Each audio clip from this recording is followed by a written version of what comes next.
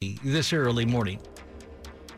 This weekend's calls to Crisis Lifeline counselors only requires dialing 988. I'm Christy King. Which of your favorite TV comedies will compete at the Emmys? I'm Jason Fraley. Good morning. Welcome in. It's 2 o'clock on WTOP. This is CBS News on the Hour, sponsored by Rocket Mortgage.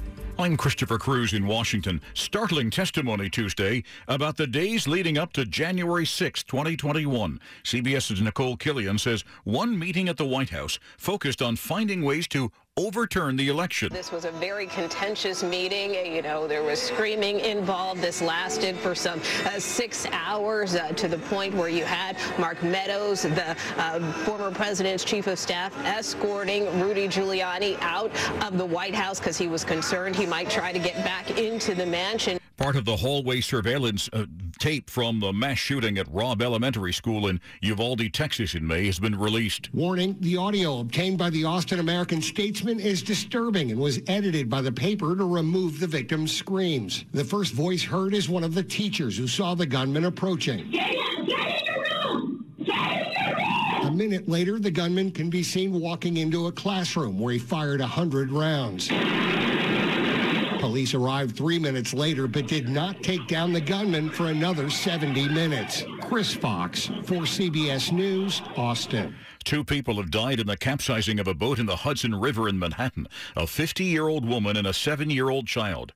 WCBS TV's Kevin Rincon. Investigators, they're still looking into what caused the boat to capsize. They also say weight may have been an issue. There were 12 people on board.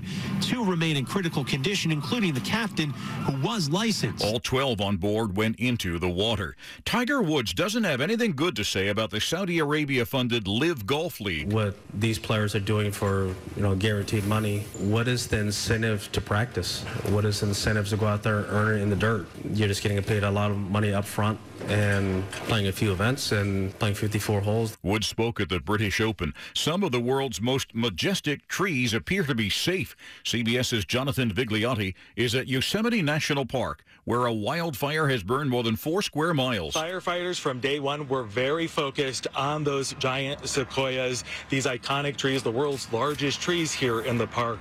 And they tell us that it appears these massive flames, the worst of the fire, appears to be moving away from the trees. Another heat wave has hit Western Europe, and it's a doozy. People in France and Britain will suffer under soaring temperatures. Wildfires reported to be burning across vast stretches of European forest land. Temperatures have reached 104 degrees in Spain and Portugal in the past few days, and forecasters are warning that the heat wave could last up to 10 days. This is CBS News. Presented by Rocket Mortgage. Whether you're looking to purchase a new home or refinance yours, Rocket Mortgage can help you get there. For home loan solutions that fit your life, Rocket can. The Maryland primary election is July 19th. You have 3 ways to vote. You can vote early in an early voting center in your county between July 7th and 14th. You can vote by mail. Request a ballot by July 12th. Postmark it or place it in a drop box by July 19th. Or you can vote on Election Day. For more information, visit elections.maryland.gov/2022. WTOP at 2:03. Good Wednesday morning. It's July 13th, 2022. Rain ending by daybreak, warm and humid, lows in the 60s and 70s before we're done. We're 72 in our nation's capital now. Dean Lane, we do indeed thank you for taking us along through your Wednesday morning ride, topping the local stories that we're looking at for you as we do ride into this Wednesday together. We begin in Olney in Montgomery County, one of the places in particular hard hit by Tuesday's big storms, which toppled trees, damaged homes, and knocked out power to many. Montgomery County Fire Chief Scott Goldstein estimates 20 to 30 homes suffered damage in the area of Olney. Tim Pross, who lives in Olney, says the storm moved swiftly and seemed to pack powerful downward winds. It came through pretty rapidly, just heavy rains, but then it looked as if there was a downburst that happened. Pruss says the storm left extensive damage in his neighborhood. There were multiple trees down. Our neighbor across the street had one come down through their skylight. Fire Chief Goldstein says the Red Cross assisted families displaced when the storm caused significant damage to their homes. Dick Iuliano, WTOP News. There are still tens of thousands of people in the WTOP listening area without power this morning following Tuesday's big storms. At last check, in Maryland, Pepco has about 4,000 homes and businesses without juice in Montgomery County, another 20,000 out in Prince George's County. BGE says they have 10,000 of their customers out in Prince George's County. 33,000 homes and businesses in Baltimore are also in the dark. In Carroll County, there's another 14,000 BGE customers without juice. The University of Maryland is also experiencing widespread power outages this morning. The school is using backup generators, we're told, and is expected to make a formal decision about the status of campus operations today by 5 a.m. Keep your dial right here on WTOP. When we find out, we'll let you know. In the meantime, in Northern Virginia, Dominion Energy reports 2,000 homes and businesses without juice in Fairfax County.